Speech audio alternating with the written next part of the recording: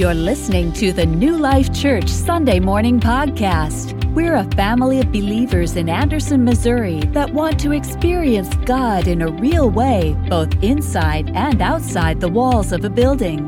For more Sunday messages, upcoming events, or to get in touch, visit new-life-church.net. Oscar de la Renta. I don't know if you've heard of this clothing brand or not, but it is celebrated as one of the most expensive clothing lines in the world. I didn't know this till I started researching it. So, for example, I looked up what some pajamas might cost. We call them PJs at the house. So what would some PJs cost? You know, something you might get from Walmart for 10 or 15 bucks or so, you know. If you're even smarter and you go to Cross Lines or a thrift store and buy them there, you know, it's $1 or $2 or a garage sale. Well, from Oscar de la Renta, if you were to order some PJs, it would cost you anywhere from $350 to $600.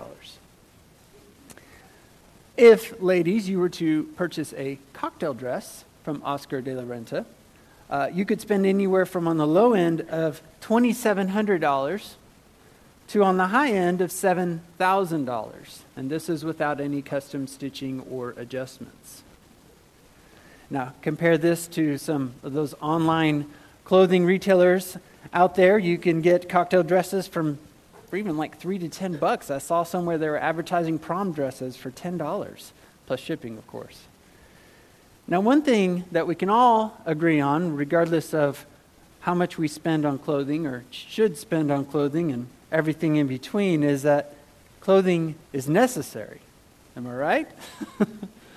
Thank you, Lord, for clothing in a fallen world.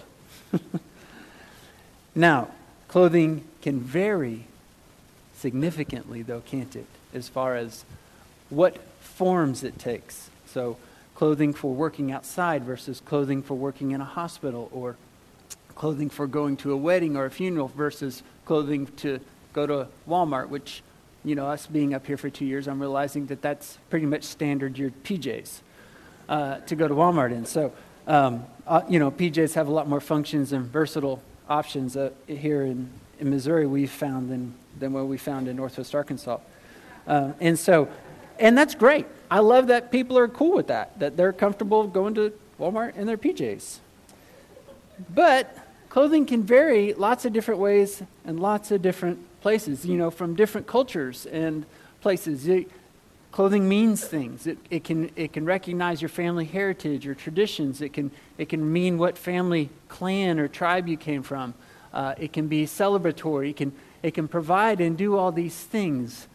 All these variations are the forms of clothing. The function of clothing is to cover our bodies, right, and or protect our bodies. Now, in my heart today, I am actually dressed more like this. Just so you know, there might be a game on this afternoon. Now, you might have also noticed that Khalif dressed his heart today and wore his Eagles paraphernalia. Now, Khalif and I love each other regardless of the game's outcome, and I'm not worried about that, but it's certainly fun. I sent this text to him this morning first thing and said, "Good morning." And we went back and forth a little bit after that.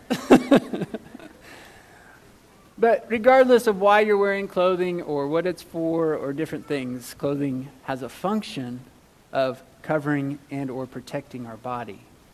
And then it takes on multiple various forms. The church also has similar functions. There's the practical functions that God has mandated through His Word that the church should do. And then there are various forms that the church might go about accomplishing those functions depending on that church's culture, community, budget, size of church. All of those things can make that look different. So those things, how the church accomplishes the function are the forms. The functions being what God has mandated for the church to accomplish. So this morning, we're going to look at those. We're going to look at those specific forms of what the local church is supposed to do, what we do here at New Life Church, as well as what God has mandated for the church to accomplish. and how we go about doing that. And so if you remember last week, we looked at what the definition of the church is and why it exists. And we looked at those 3 questions that consultants might ask an organization or a business if they were to come in and do some evaluations to help them achieve new or different goals of who are you as a company or organization? Where are you going as a company or organization? How will you get there? And we're kind of walking those same questions out here about the church. Who is the church? And we looked at that last week. Where is the church going? Where does God want his church to go? Globally as well as locally. And then how will his global church get there? How will we as New Life Church get there? So our definition that we looked at last week as far as what the church is, the definition that we've embraced here of describing church, we broke it down into 3 bite-sized chunks, but that definition is a group of imperfect people saved by grace through faith in Jesus Christ, who come together in covenantal community under Christ to encourage and inspire one another to love God, love others, and make disciples of Jesus Christ. Church is a group of imperfect people. We're imperfect people. We still have a flesh, sin nature inside us.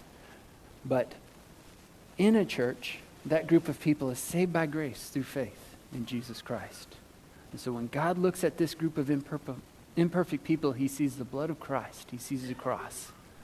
And he does not see our sins. He sees his Son standing in our place. And we come together in covenantal community under Christ. And remember how we talked about that's countercultural to everything around us. It's all about us as the individual. It's all about making our own way, and me being me and you being you and all of these things. And that's not at all what Scripture teaches us about how we should act as believers. It's about coming together. Multiple Scripture references. You can go back and listen to last week's sermon. It'll be online in here in a few days. But multiple scriptural references where the church is described as a body and its body parts. And we use that silly illustration of how, what if you got up one day to go about your day and your hand decided to stay in bed?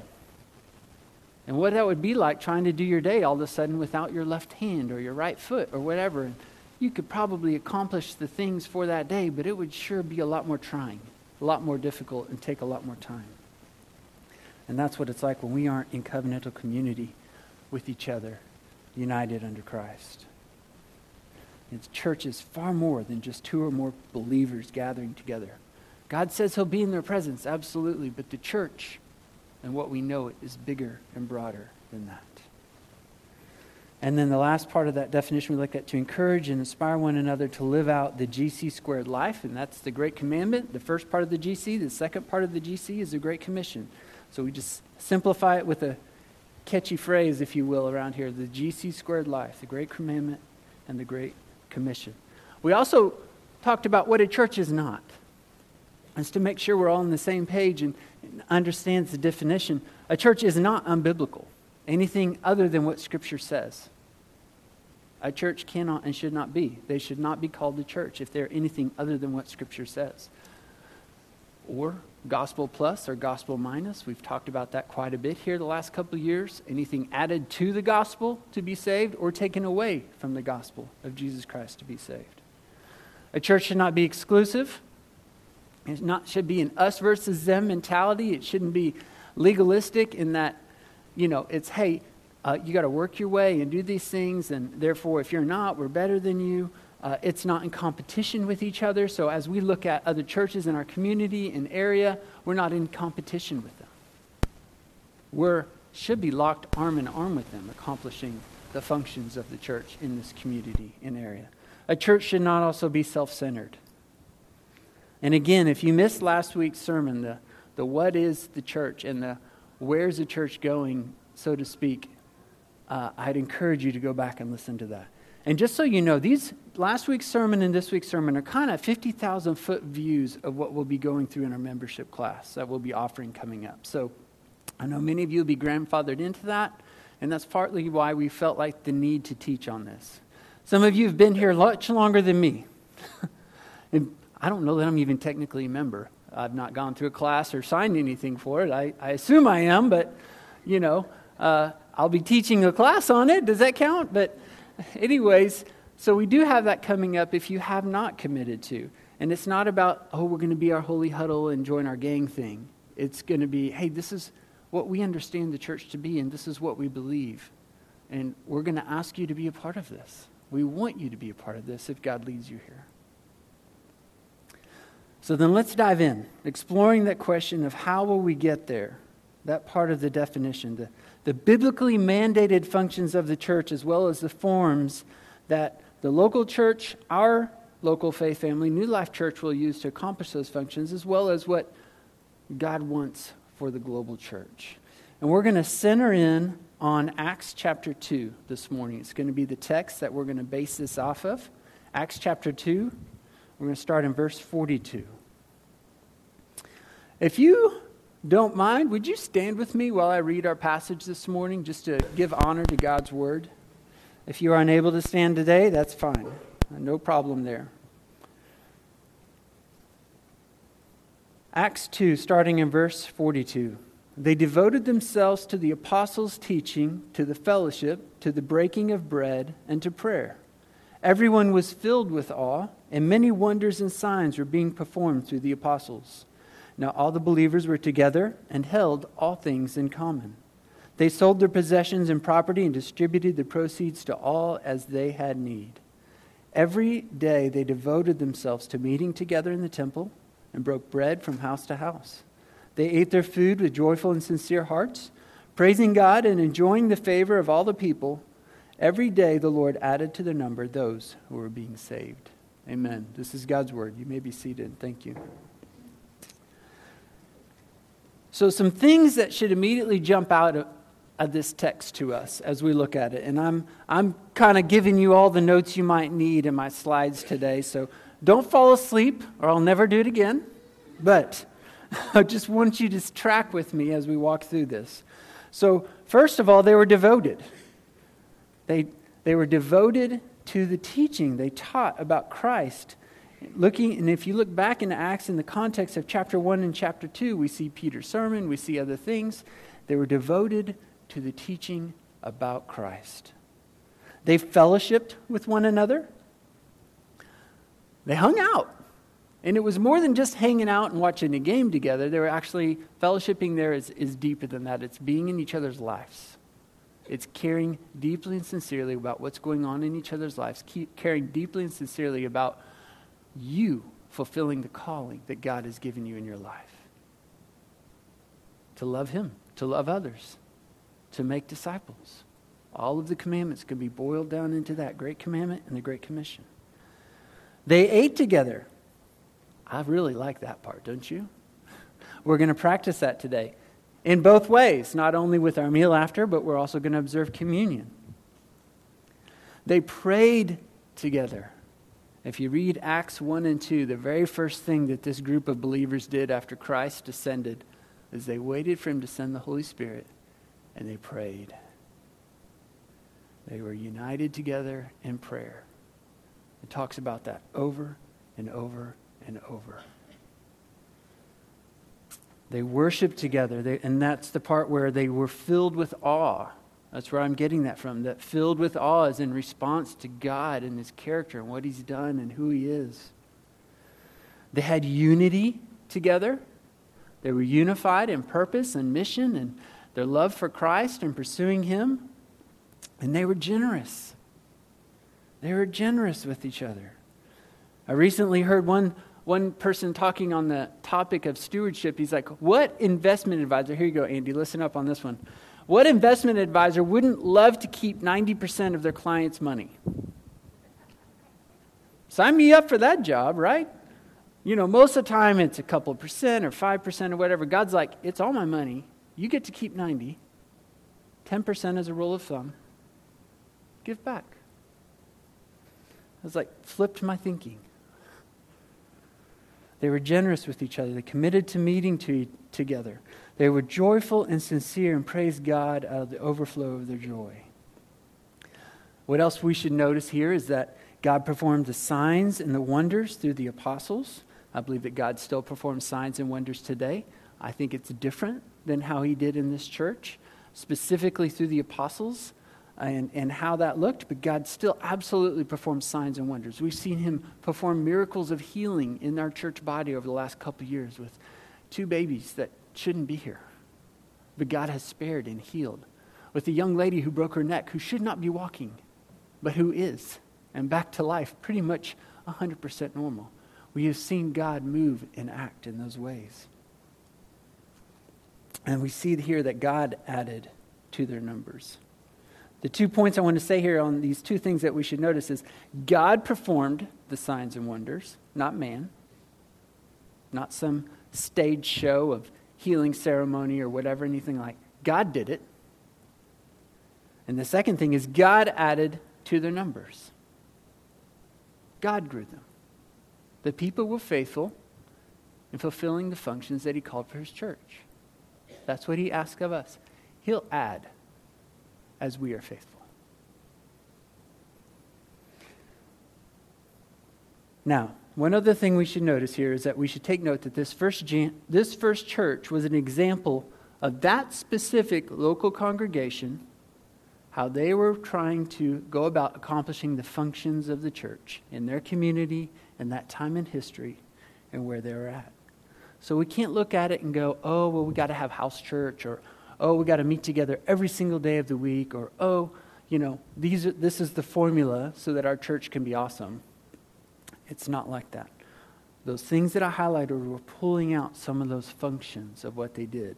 And the reason we know their functions is because we see other scriptures throughout the New Testament and even the Old Testament backing up what they did. So one more time, I want to make sure that we're all on the same page when I say the functions of the church. I mean what God has commanded and ordained for the global and local church to specifically practice and do. Okay, that is the function. That is the core foundation. And again, all of that can be boiled down to the Great Commandment and the Great Commission.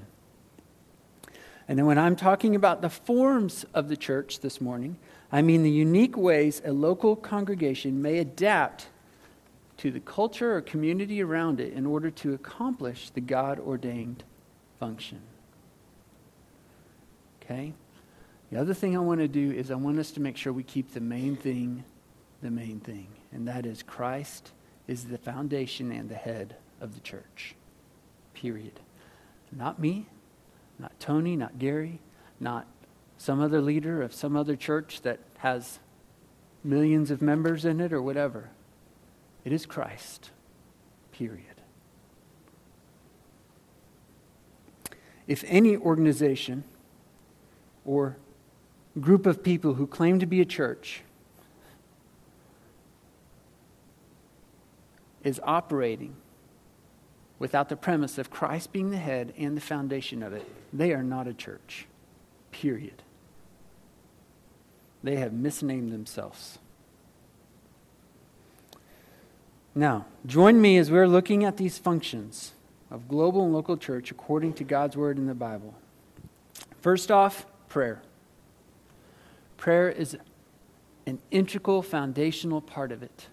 Corporately, it's why we pray together when we're here together. It's why we should pray as individuals and with our families as we go home.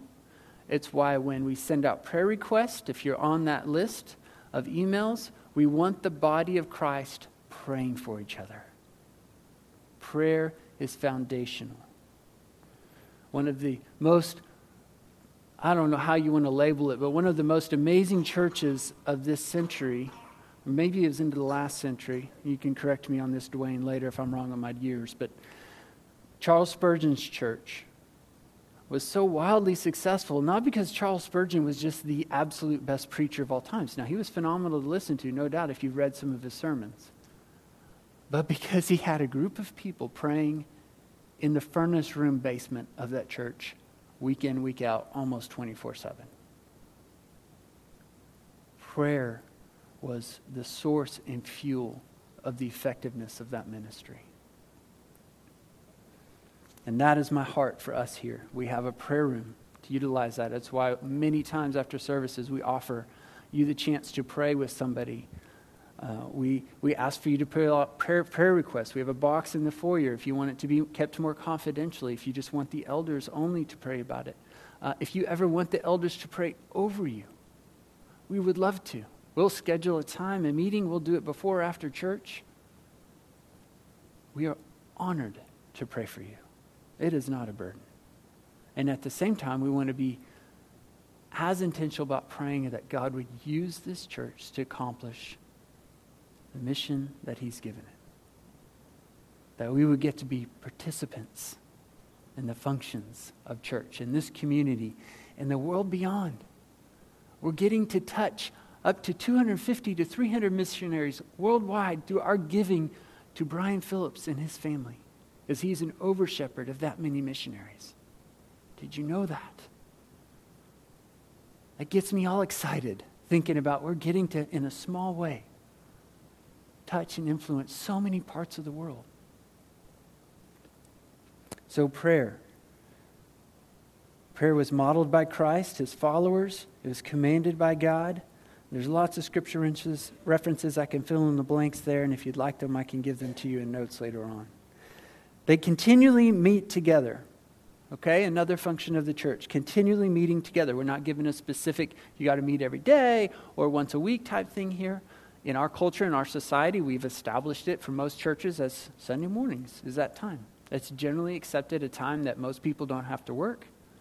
It's generally accepted as the time that most churches meet. In the future, just so you know, I think that's going to change a lot. I think there's going to be multiple other options and times during the week that people are going to meet for worship. Some already are. We came from a church that had a Saturday night congregation.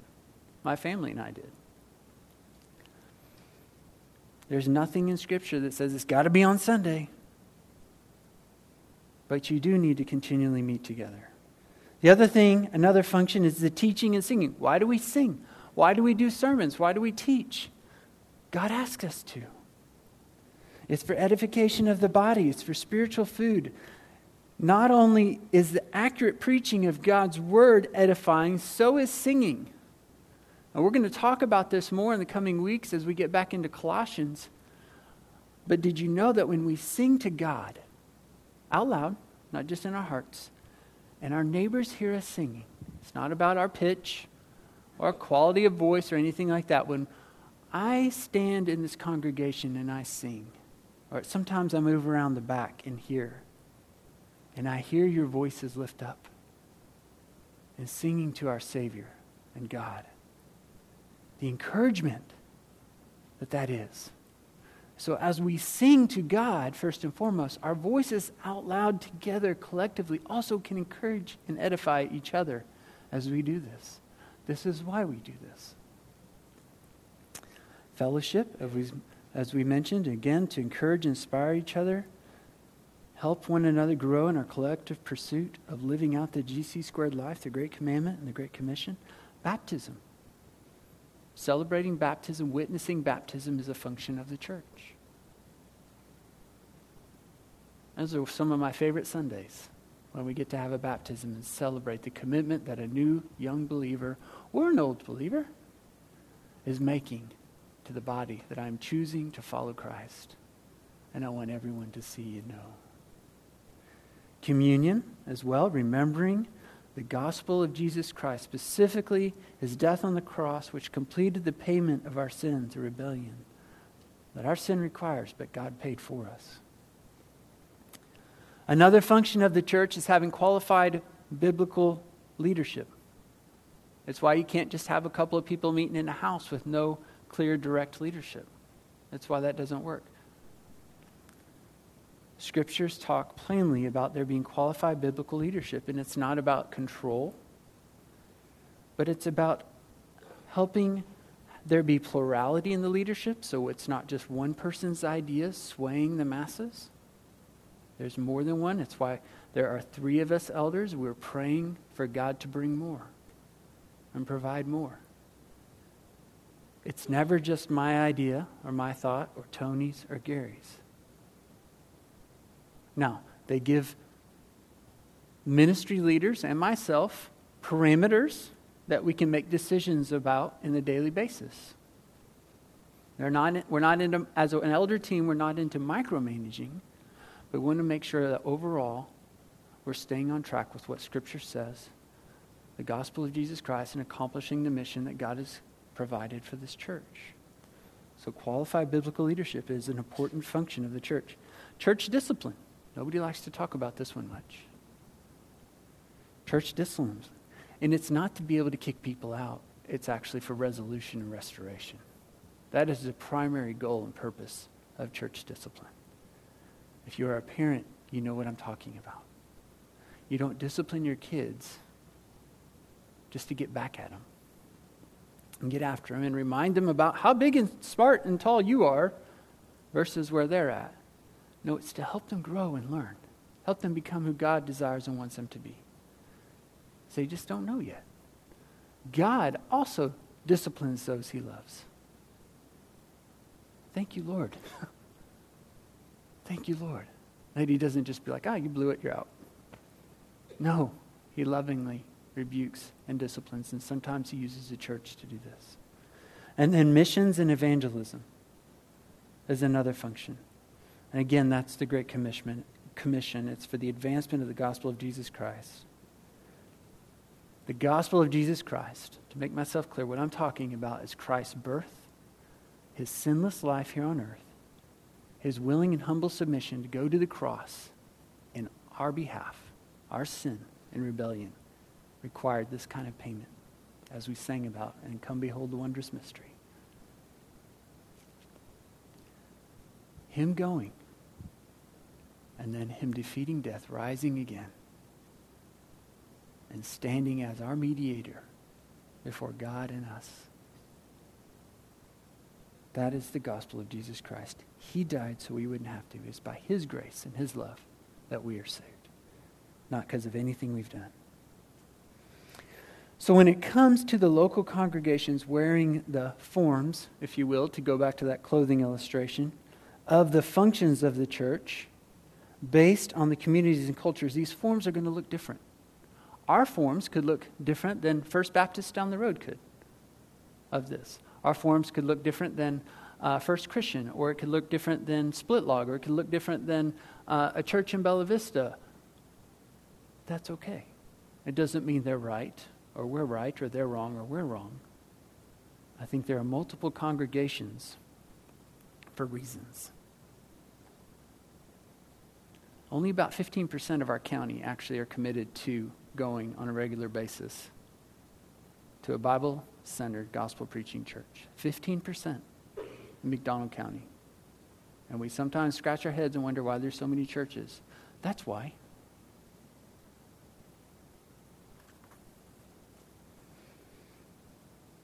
Now, some churches, when it comes to operating out of the functions and through the forms, can be nearsighted in how they go about it. In other words, they're inward focused only. They're more concerned with the inside of the walls and inside that church body, loving God only and loving each other only. The holy huddle comes to mind when you think about this. Neglecting to go out.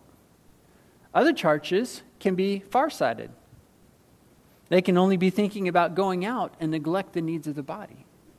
And that's off balance as well. By God's grace, in the gospel of Jesus Christ, transforming the lives of the leaders and members of a local congregation, they will be bifocused. I don't know if that's a word, but it works here, right? Work with me. Bifocused. In other words, they're able to adjust to what the members of that specific local congregation need to be discipled and equipped for ministry, as well as actively going and sending those members to evangelize and minister to the lost in the surrounding community and world beyond. In a perfect world, our budget someday will reflect that. Thinking long term here. Tony did a great job of sharing where we're at and what we are, but I mean, if you want to see the goals and what somebody truly finds important, you track the money, right? Track the money of where they spend it. You'll see what's really important. That's why we're doing everything we can to right that, decreasing that overhead cost and increasing the missions and ministry parts so that we can be more balanced with where our money goes, not just in what we're saying.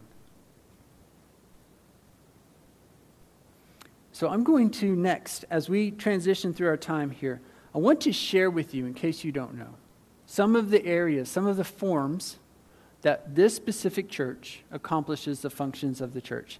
And I'd like you to do me a favor. I'd like you to analyze in your experience. If you're a guest, obviously you're not going to be able to do this very much. But if you've been here a while, I would love your feedback. My email's on the communicator, the front page, bottom, I think, is where it's at. If you have thoughts on if we're more nearsighted or more farsighted, or if you think we're balanced or moving towards balance, if it's just negative and you don't sign it, I'm going to throw it in the trash, okay? But if it's constructive feedback and you're willing to sign your name to it of, hey, here's where I see us, here's some things I think we might be able to think about and do, it doesn't mean we can do them all, obviously. But I'm open to that. I want to hear it.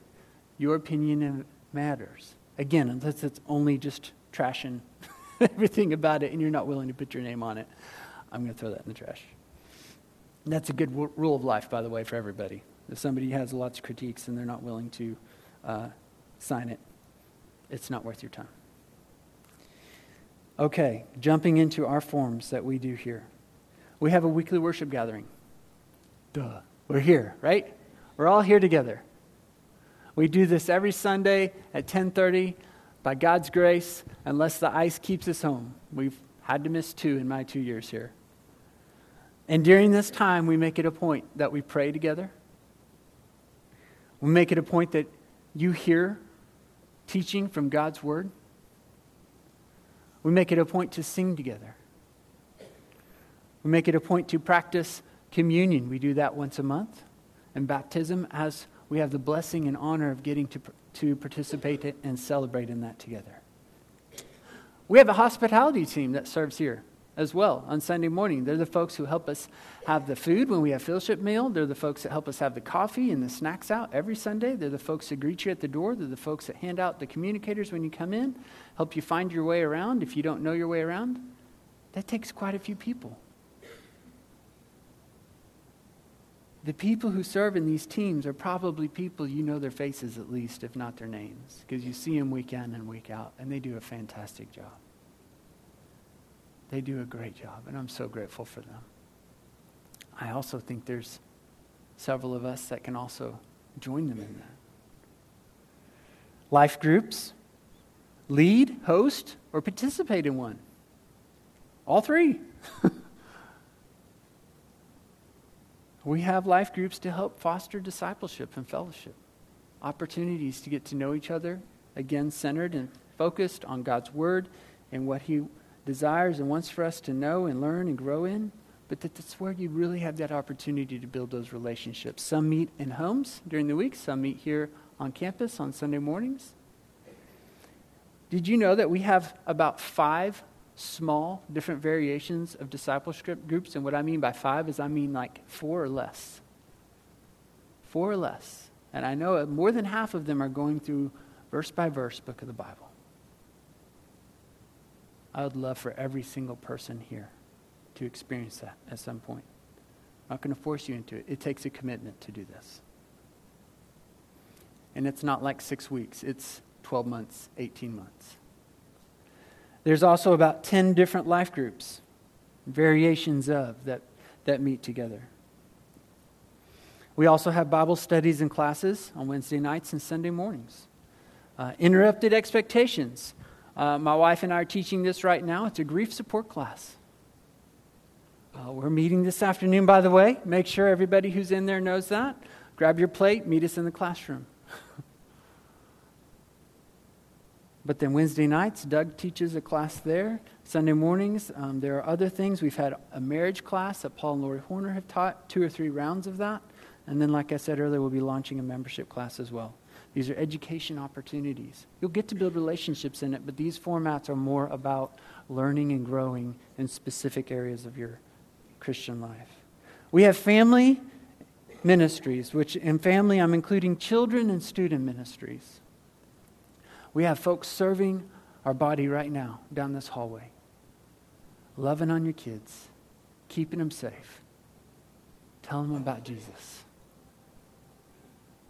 We have people that serve here on Wednesday nights, from preschool through 12th grade, loving on the kids, telling them about Jesus in age-appropriate ways. We have some amazing, amazing leaders that do this. And we always need more. And I'm a dad of 6, so I get it.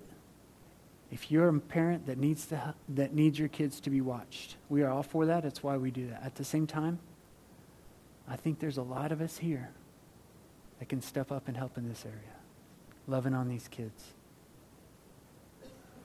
If 10 of us are helping out in one classroom, you're only up once every 10 weeks, right? It's not a big deal. But more importantly, you are getting to be an integral part of discipling the next generation. Jesus said, "Let the little children come to me." And as you know, if you know me at all, I love it when kids are in service with us. I'm so grateful for that. If a kid cries in here, it's not going to bother me. Like I said, I've had dad of 6. I'm just going to keep going. If it's bothering you, check your heart. Check your heart. I really don't think Jesus would run somebody out of the room because their kid's crying. Missions, locally, we have Angel Tree that we host here. We support Crosslines and volunteer there. We're forming relationships to encourage and help promote fostering in our community as that's needed. Abroad, we have Adult and Teen Challenge that we regularly support. We're beginning a new relationship with CareNet, the Crisis Pregnancy Center in Neosho. A lot of young ladies go up there to Neosho because it's the only one in our area. Internationally, I mentioned Brian and Cassie Phillips earlier. There was Surge. We support Pioneer Bible Translators. We also are developing some new relationships as well that we're hoping to highlight and promote at our missions conference coming up. And then there's the administration part. God's given us this building. We have a responsibility to take good care of it. It should never trump missions or ministry, but we also shouldn't neglect it. That's where we have opportunities to serve, whether it's painting or fixing things or helping with the parking lot. As I'm sure you noticed as you came in, I hope nobody needs new tires or suspension because of that. But every time it rains, that's what it does. Someday when the building's paid off, we hope to do something more about that parking lot. But we want to get out of that debt before we incur more large expenses like that. Printing of the communicators. That's not a magic snap of anybody's fingers. Somebody's got to do that. We also have help with finances and different things like that.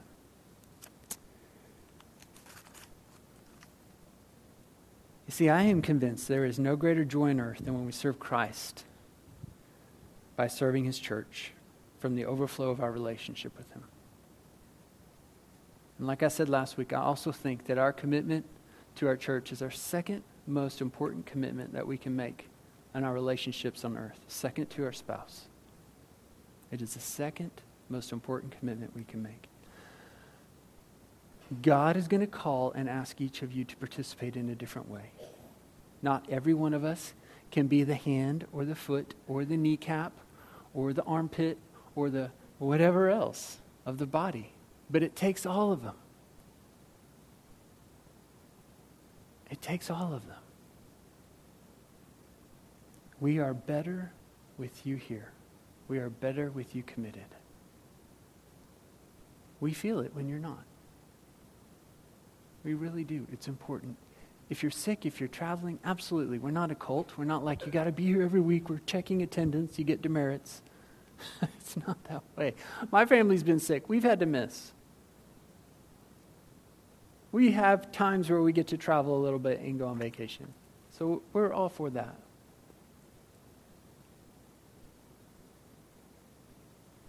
I just don't see how we're not going to be held accountable for our commitment to Christ's bride someday. That's what he loves and what he came and died for.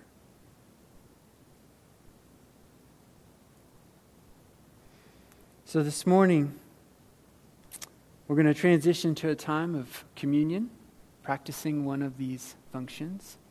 And our form of that looks a little different maybe than others, but that's okay. We have the elements set up in the four corners of the room. So we got 2 in the back and 2 in the front. And when it's time, we ask that you would just make your way there quietly, respectfully, and grabbing your elements and come back to your chairs as we'll take them together. This is a time to examine ourselves. This is a time to be reflective. This is a time to ask God to be glorified yet again through us. Is there anything in my life I'm willingly choosing to do that's hindering you from using me in any way, Lord? And there are 2 parameters of celebrating the Lord's Supper that I believe that Scripture tells us about.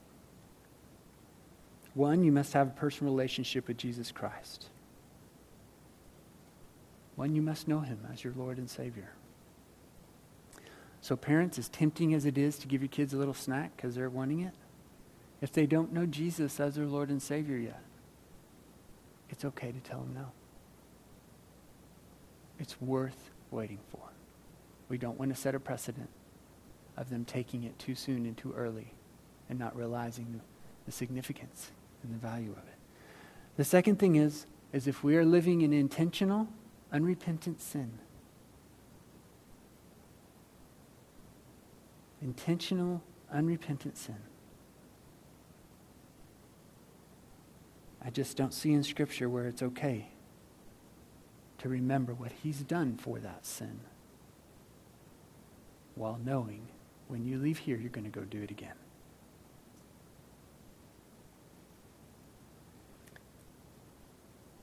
But praise be to God, he delights in forgiving those who repent. It's not a place of being stuck forever. Repent. Mean it. If you're stuck in a place and feel like you can't get out of it, talk to me. Talk to me after. Not so I can shame you. So I can encourage you and pray for you and perhaps guide you towards some resources to help you take steps towards moving out of that. Let me pray, and after I finish praying, the guys are going to play a video on the screen behind me, and at that time you'd be welcome to get up and get the elements. Heavenly Father, God, you've given us the functions of how you want your bride, your church, to fulfill its calling, the calling that you've given it of the Great Commandment and the Great Commission. I pray, Lord, that you would give us the strength and wisdom and your grace that we need to accomplish this in the forms that you've shown us. I pray, Lord, that we be sensitive to your leading if you desire for us to change any of those forms so that we can better serve you and better glorify you.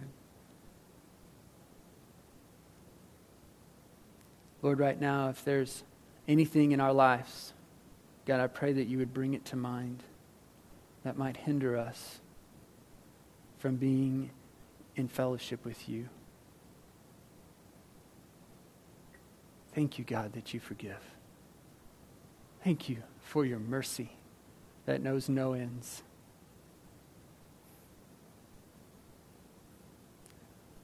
Jesus, as we move towards remembering your death because of our choices,